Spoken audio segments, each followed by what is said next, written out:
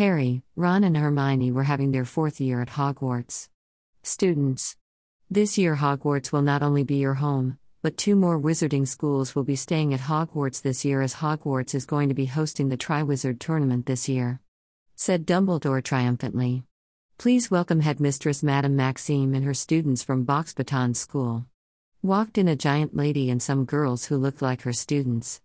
"Next, please welcome Headmaster Igor Karkaroff and his students from Durmstrang School." Entered a man with some boys. "It's Krum," whispered Ron. "Students. I have one more important announcement to make," said Dumbledore. "We have a new student who will be joining the 4th year. Please welcome Miss Harmony Madeline Granger." A thin girl with wavy black hair entered the hall.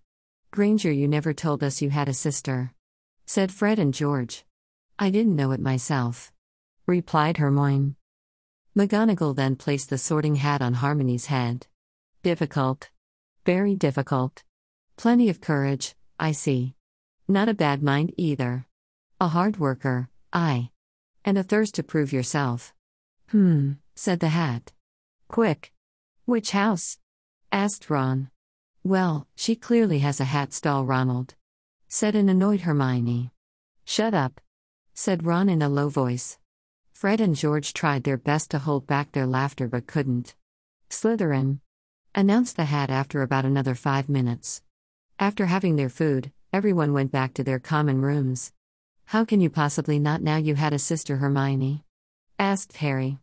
Hermione was still very annoyed and said, "Just the way, you didn't know Sirius was your godfather." "Sorry," said Harry. Hermione went to her dorm without uttering a word. Harry and Ron went to their dorms too. Greater than written and illustrated by Greater than Anushri Das. Greater than class, by Greater than School, G. D. Beerless Center for Education.